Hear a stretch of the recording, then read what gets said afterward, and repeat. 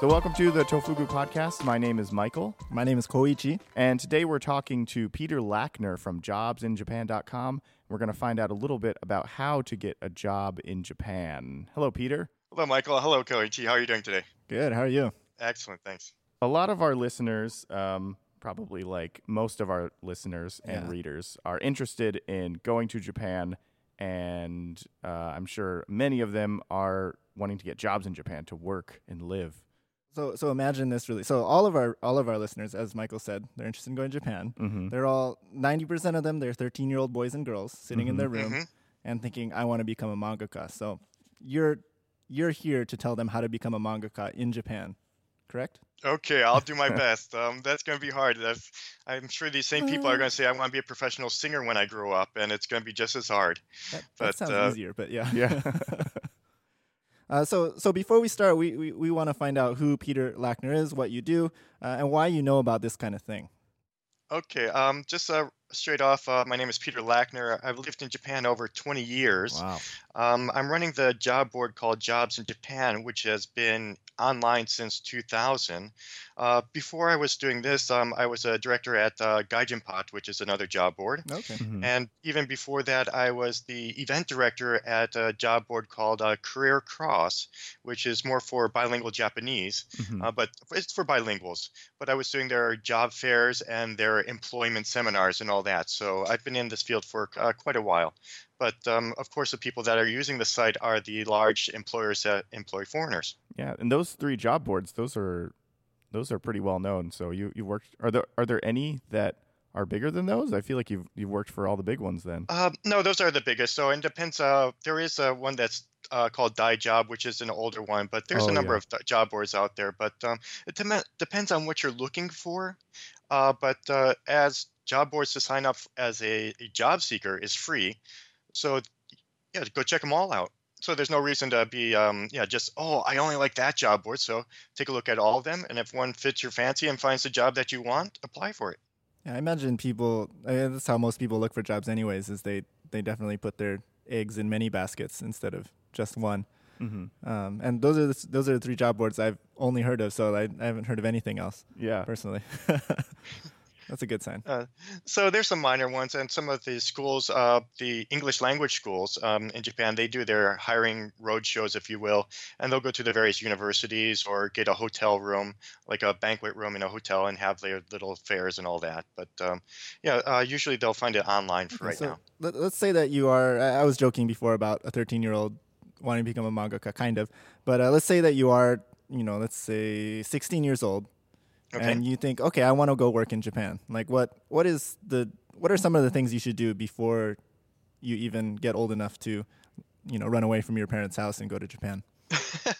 Okay, well, one thing before you go to Japan is that Japan doesn't accept immigrants like America or some other countries do. So you're going to there are regulations in place that to get for the regular working visa, you are going to need a university, not college, a university degree, which is 4 years in the U.S., a 4-year degree, or I guess in U.K. it's 3 years, but there's different degrees, or 10 years experience in that field.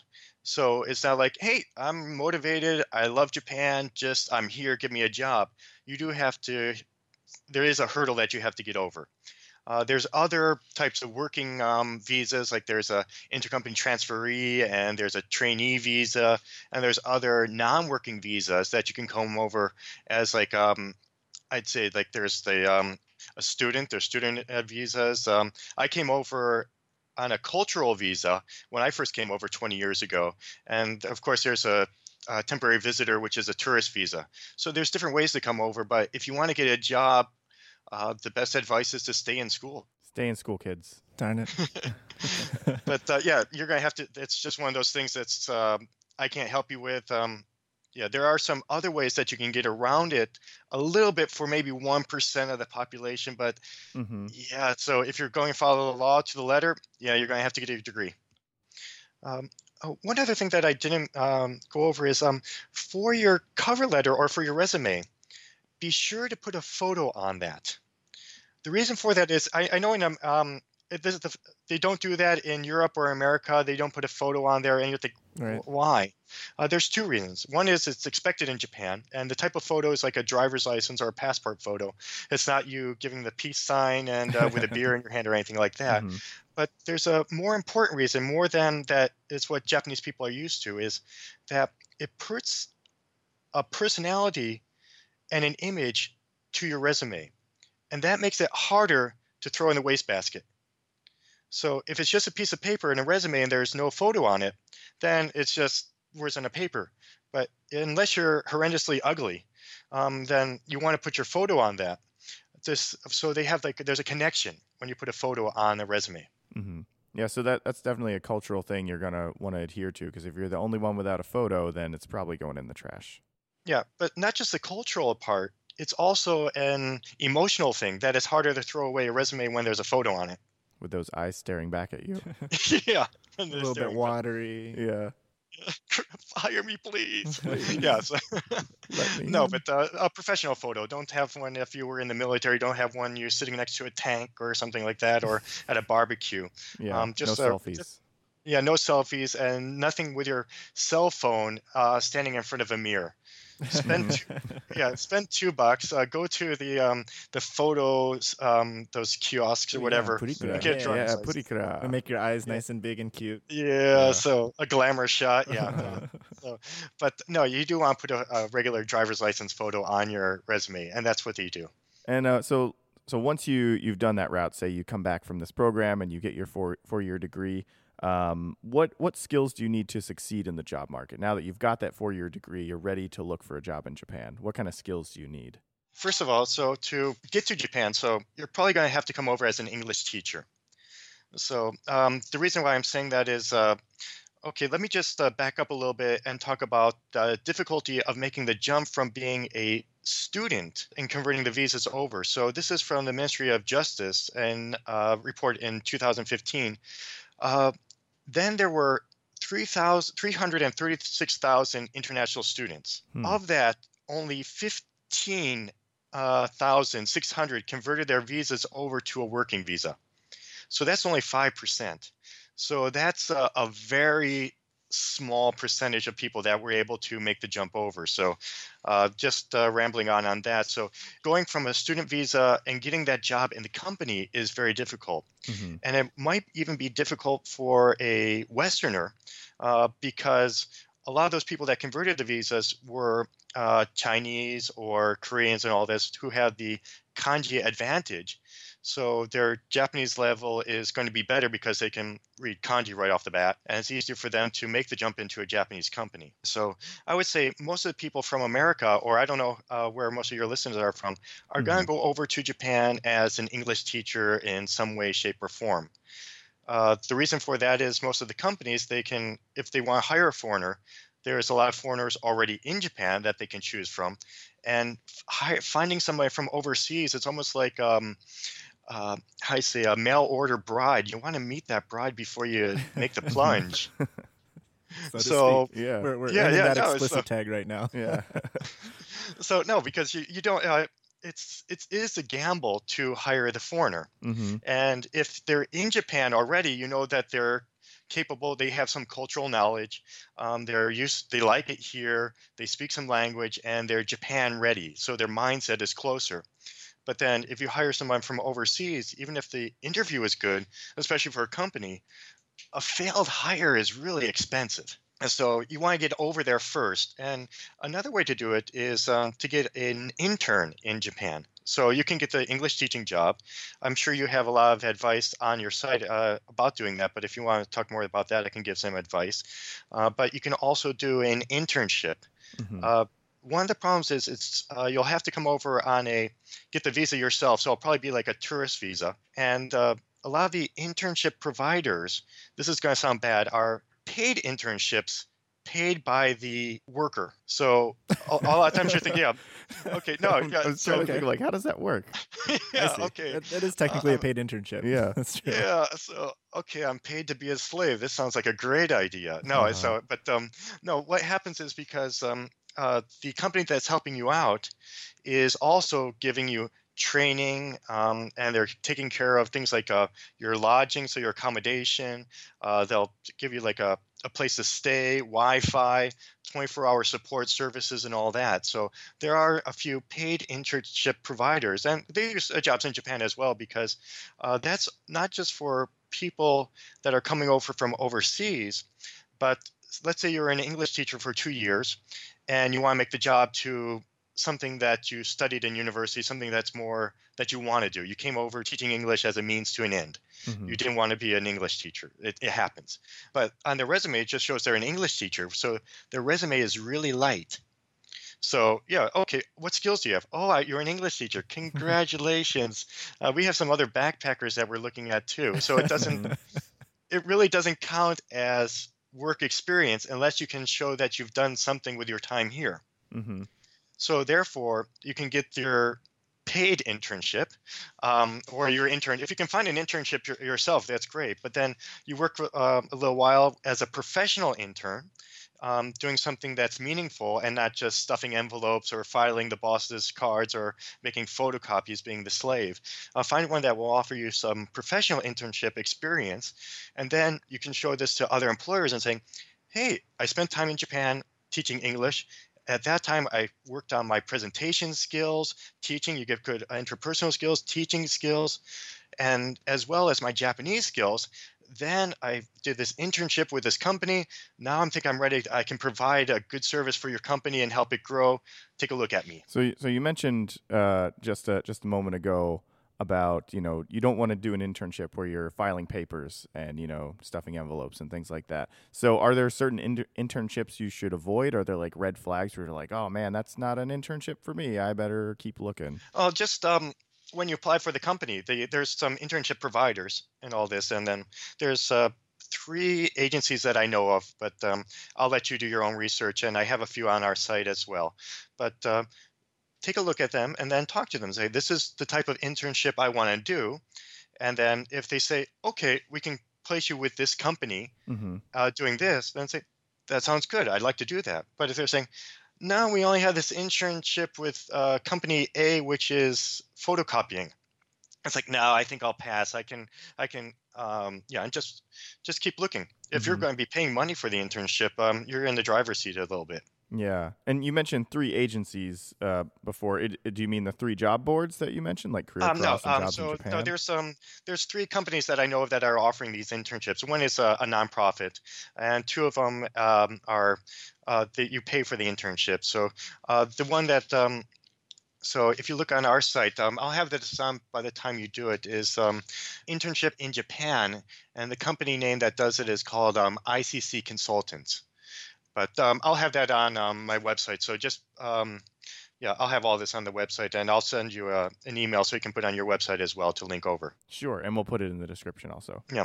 But no, they can offer you that, and they give you a 24-hour helpline, because if you're coming over from your native country and you're in a Japanese work environment, it's stressful. Mm-hmm. So the way Japanese people work, the mindset and all this, am I doing it right? My boss is kind of ignoring me, or he's asking me to do something. Is this right? So you're going to have questions, and you're going to need like a mentor. So that's why it's paid, because they basically giving you a coach that can help you and be successful, instead of saying, oh, here's this internship, both for the company and the individual. It's like, oh, you guys work it out. So that's a recipe for failure. So it's like, okay, we're in the middle. We're helping you out. So for these paid internships that you're paying for, how much do these generally go for? How much are you paying? Okay, yeah, for these internship program fees, so depending on what it is, if it's like an 8-week program or something like that, it's going to cost you maybe about $4,000 US. Think about that. So, but that's going to be room and board. Yeah, the room and board, and they're also going to put some cultural activities and all this. So it's not just, work at this company 9 to 5 or 9 to 9, and then just be a slave for this. And congratulations! No, they do give you some different things that are on there, some training, and making sure that you actually enjoy yourself, enjoy Japan, learn something, and go back with something. But for 8 weeks, taking the summer off and putting that on a resume, that will go farther to getting you a job. It's not bad at all. $4,000. Yeah. Mm-hmm. Yeah, it's an investment. Yeah, but that's if you don't have a 4-year degree. But if you have a 4-year degree, there are many English schools that are many reputable English schools that you can go over, and that will get you the foot in the door. Teaching English, it's a lot of fun, and it's very low stress. At least I thought it was. And you get to meet a lot of nice people, learn Japanese, increase your understanding of the culture, and if you want to stay here longer, and at the same time, you can make the jump. Yeah, maybe one of your students will hire you 4 years later. So it sounds like that you said like teaching English is a good way to get there because, you know, the companies hiring from abroad, they're kind of taking a chance on you, and it can be really expensive if it doesn't work out. But if you're already in Japan, you've already gone through your culture shock, you've already gone through, you know, getting acclimated, learning the language, then it's an easier transition into a job or into an internship.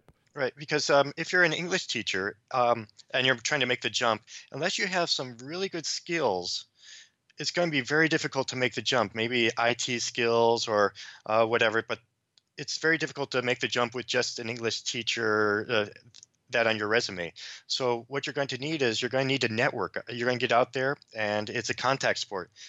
Join some professional groups, try to network as much as possible, because most of the jobs people find are not through job boards. Says the person from jobsinjapan.com. No, it's Jobs in Japan. No, for a lot of the entry-level jobs, it's going to be through a job board. So if it's your first job or something that's a little entry-level, job boards are like that until you're about 30, 35, I guess. But a lot of the jobs, most of the jobs you're going to get are through your own network. It's going to be somebody that you worked for before, one of your clients, somebody in a professional organization, and they're going to know about you and introduce you.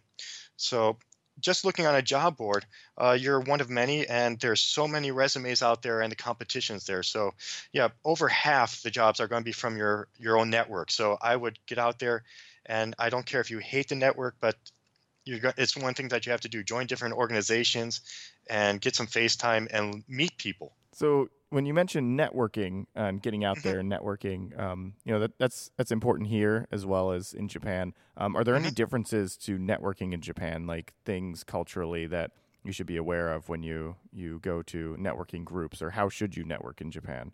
Well, you can find different networking groups just on the internet and all this. One that I sometimes go to, once a month, there's a marketing and communications networking group.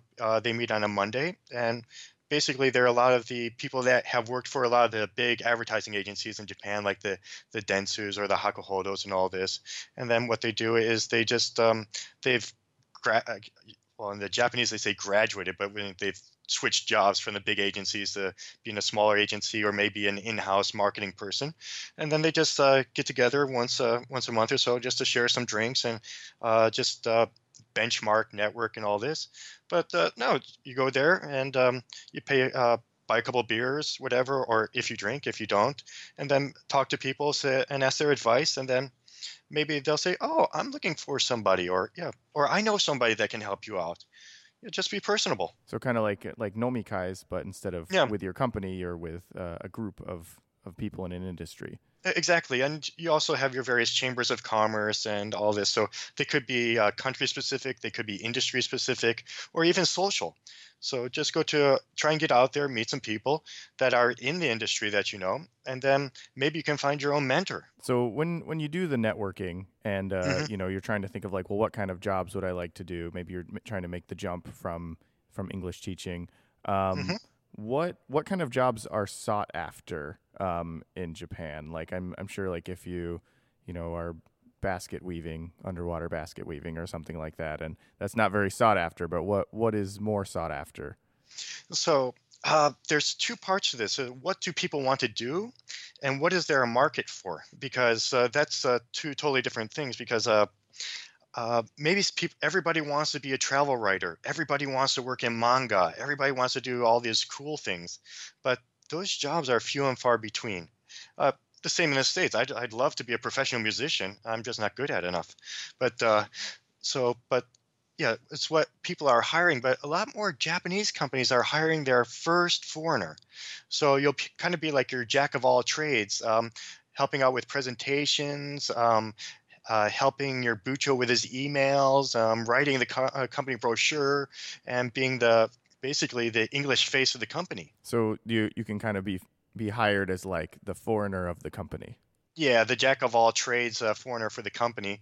Or there's other companies that are hiring foreigners. If you have, the big thing is IT skills. Can you make, how good is your programming ability, your design ability, all that. So copywriting and all this. So a lot of the stuff for foreigners are going to be that you need the various gaijinity, if you will, to the company wants to break out into foreign markets, but they don't have anybody with the skills, so they'll hire them. Even though you say that, it still sounds like it just depends on the person. It depends on the company, just like anywhere else. Like Anywhere else, yeah.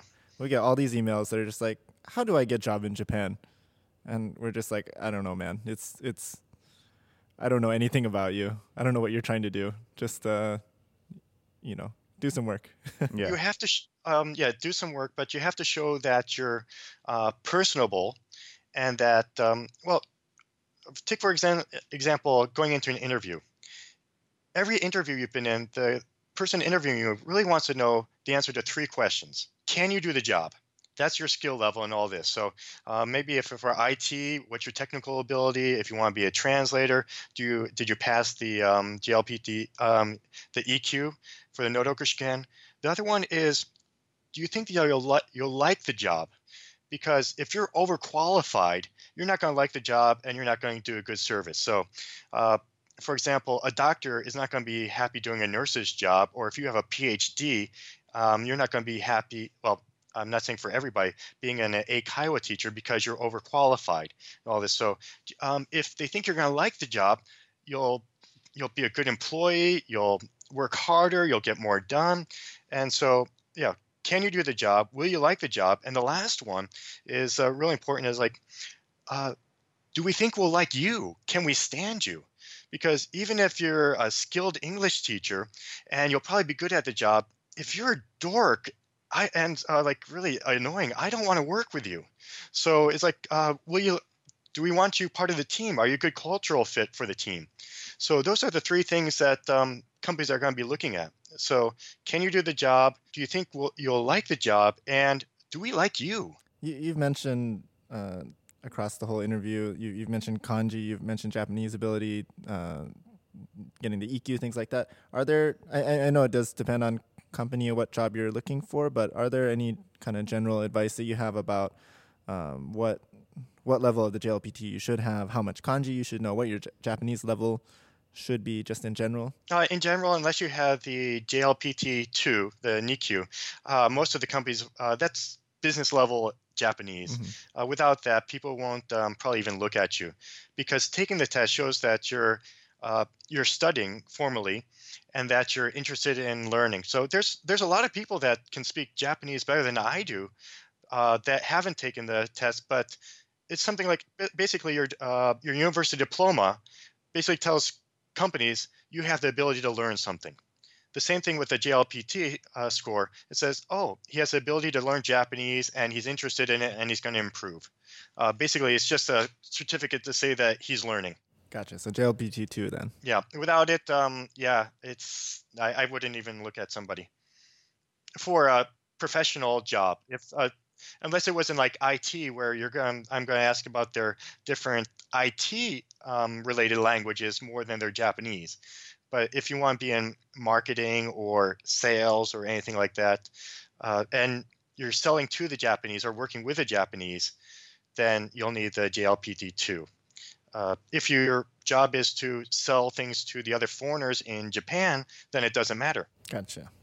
That's good to know. So before we go, I wanted to know, since you are running this job board, jobsinjapan.com, mm-hmm. I'm sure you know a lot about how people search and what people do. I want to know, like, how do job seekers go wrong when they're looking for jobs online? Like, what are some things, some do's and do not do's of job searching through job boards? Okay. First, there's the job board, and then where people are going to fail in the interview. But first of all, so on the job boards and all this, where they're going to go wrong first is they're going to start applying to every company.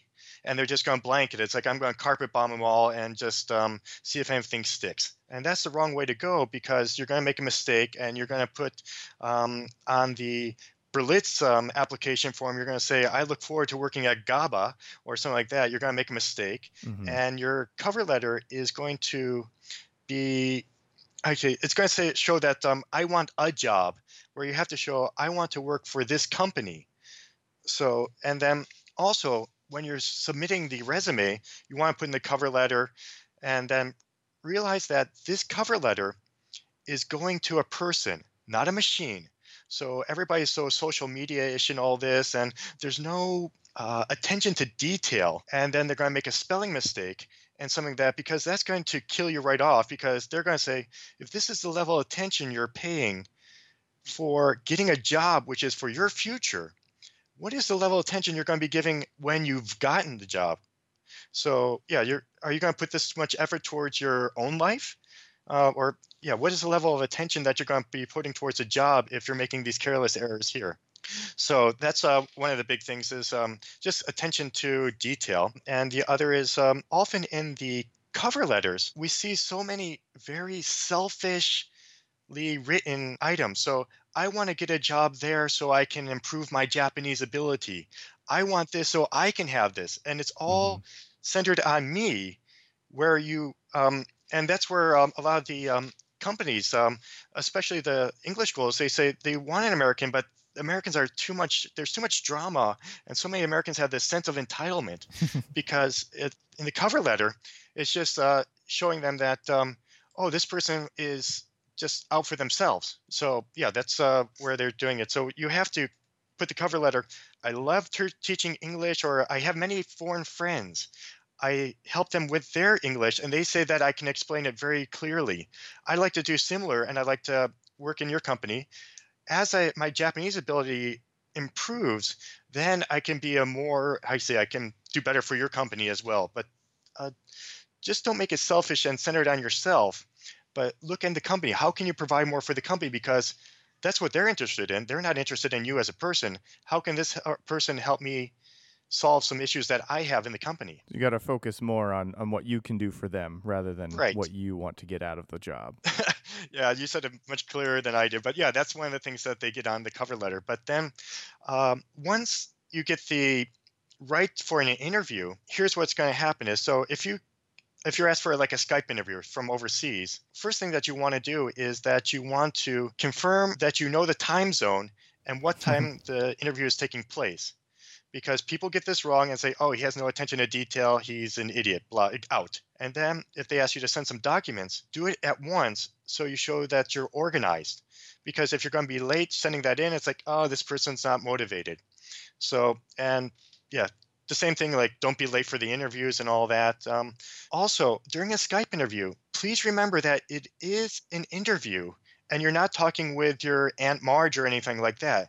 So dress the part. And what we've seen a lot for people doing these Skype interviews is they'll just relax in their chair a little bit and they'll take a big swig of water from their, or can of cola or whatever, and they're acting like it's normal. Be on guard. Just like you're face to face with the guy. Don't relax and put your guard down and just start guzzling from your your bottle of water and all that. Or your flask. And sure, your flask, right? Yeah, that's depending on where. So yeah, from a beer, depending on the job. But and be sure to follow up with a thank you note and what you liked about the company and that you want the job. But that's for the Skype interviews. But the good thing about working at a job board is I get to meet all the employers. And I asked them, who makes it and who doesn't? And like, what's your 30 seconds to failure? Like, what is going to get you taken off the list? Like, scratch off, we don't want this guy. And some of the things are interesting. So these are all from advice from companies that hire way over 100 foreigners a year. So these are in like the over 500 foreigners a year hiring companies. But they say things like, of course, like showing up late, that's a no-brainer. Whatever your excuse is, it's your own. Also, but showing up too early, because if you show up too early, then you're showing that you have no regard for the people that you're working with, because they're going to feel uncomfortable and let's start this interview early, and it's put pressures on them. So just show up 5 minutes early and have regard for their busy schedule. Of course, attire is, you're going to have to look the part, but even if you're interviewing for a kindergarten teaching position, the dress code is business. So you're going for a job. You're not going to teach on that day. So maybe when you're teaching, you can wear khakis or whatever, but during the interview, a suit and a tie. And Japan is very conservative. So if you have funky hair, visible tattoos, body piercing, sorry, it's not going to make it. You can't look like you just woke up either. So, and don't be too casual. So maybe you, when you came over to Japan first, you had a bad experience with school. Don't complain about them. Complaining in an interview is, just one of those ways that you'll be just cut off the list because, don't bitch and moan. One of the other things that I thought was interesting is a lot of the interviewers, because they interview hundreds of people, is they hate job seekers that try to use the interviewing techniques because the experts suggest like, oh, you should mirror them with your body language and all this. But that's terrible advice because these people that are giving the interviews, they do that for a living. They can see right through this. It doesn't look natural. And it's, most of the interviewers are just trying not to laugh when you're trying to mirror their body language. And they'll shift their body language just so you can try and mirror them some more. So they're going to be playing some games with you. Are there any other techniques? Like what other kind of like techniques should you avoid that are like common, you should do this, but actually you should not do this? The eye contact. So if you're not making eye contact, you're probably trying to hide something. Mm-hmm. But if you're making too much eye contact, especially in Japan, it looks strange, unnatural, and you're like just trying to intimidate the interviewer. So that's gonna, that's kind of weird. Intense. So just one eye in their eyes and the other eye off to the side. And one eye closed, one eye open. Try not to fall asleep and all that.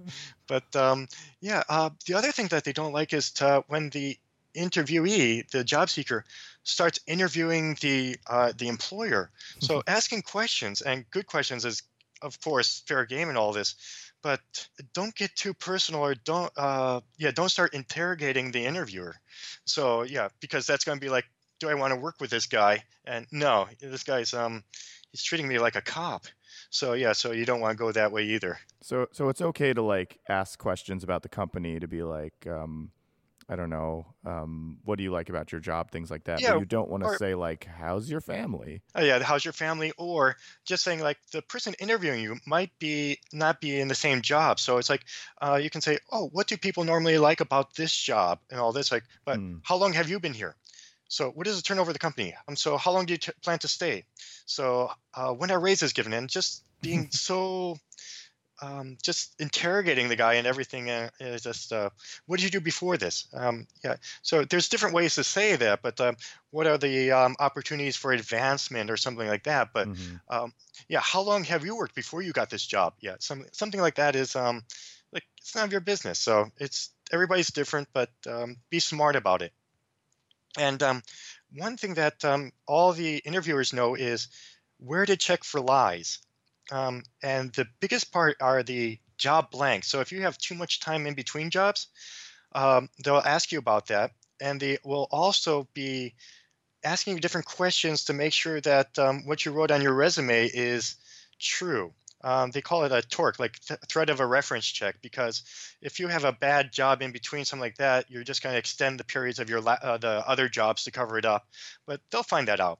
So that's one of the things that, beware of the threat of a reference check. Like they'll just say, okay, if I call your previous or the employer before then, what are they going to say about you? So, okay, you worked that time. So, they might ask for some backup information. So what you're saying is don't lie. Yeah, it's wow, is that obvious? But no, people do. They do, and because they want, of course, they're desperate. They want the job, but they're going to try and fool the interviewer. But just when you're trying to fib to the cop and all this, they know. So don't lie. So through the whole thing, the cover letter, the interview, everything. It seems like they're basically they have a lot of people to interview, and I've had this experience too. But you're basically just looking for a reason to fail the other person, because you got to move on to the next person, and the next person, the next person, the next person, all day long. Exactly. So you are interviewing a lot of people, and you want to find that one good person that will stay, that will be a good person there, and just be confident, be personable, and just show that you want to do the job and that you'll do a good job. But yeah, just be yourself. But other things on the getting a job online is that you'll probably have an online resume. So make sure that you make the title of the resume decent, that they might want to open it up.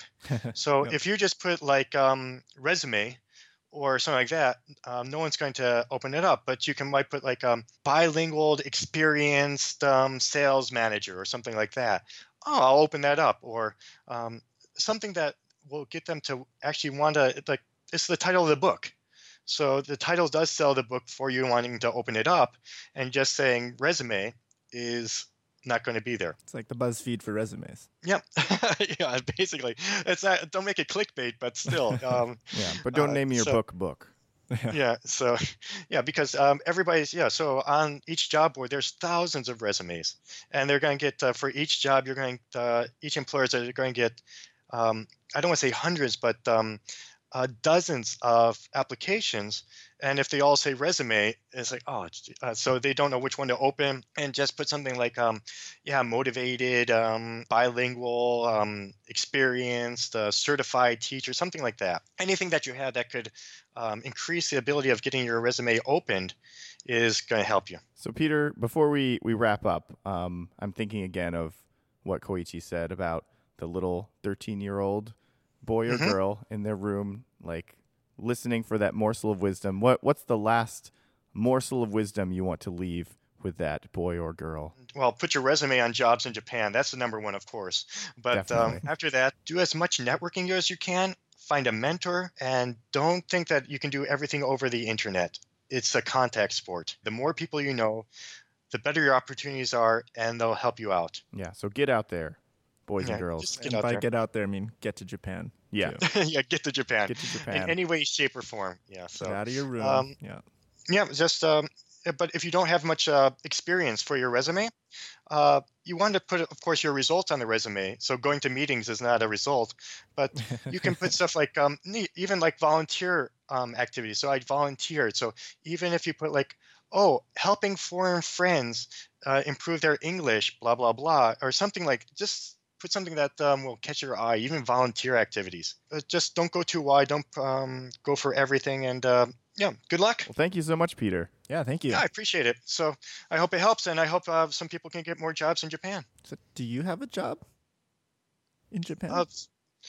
No, I just sit on the beach all day. I knew it. Oh, man. I knew it. Lucky. Yeah, I run jobs in Japan, and it's great fun to deal with the people that are employing the foreigners. I'm getting more internationalizing Japan. If people want to find out more, they can go to jobsinjapan.com. We'll put the text in the description. Also, there's always a questionnaire form and all that for people that want more information.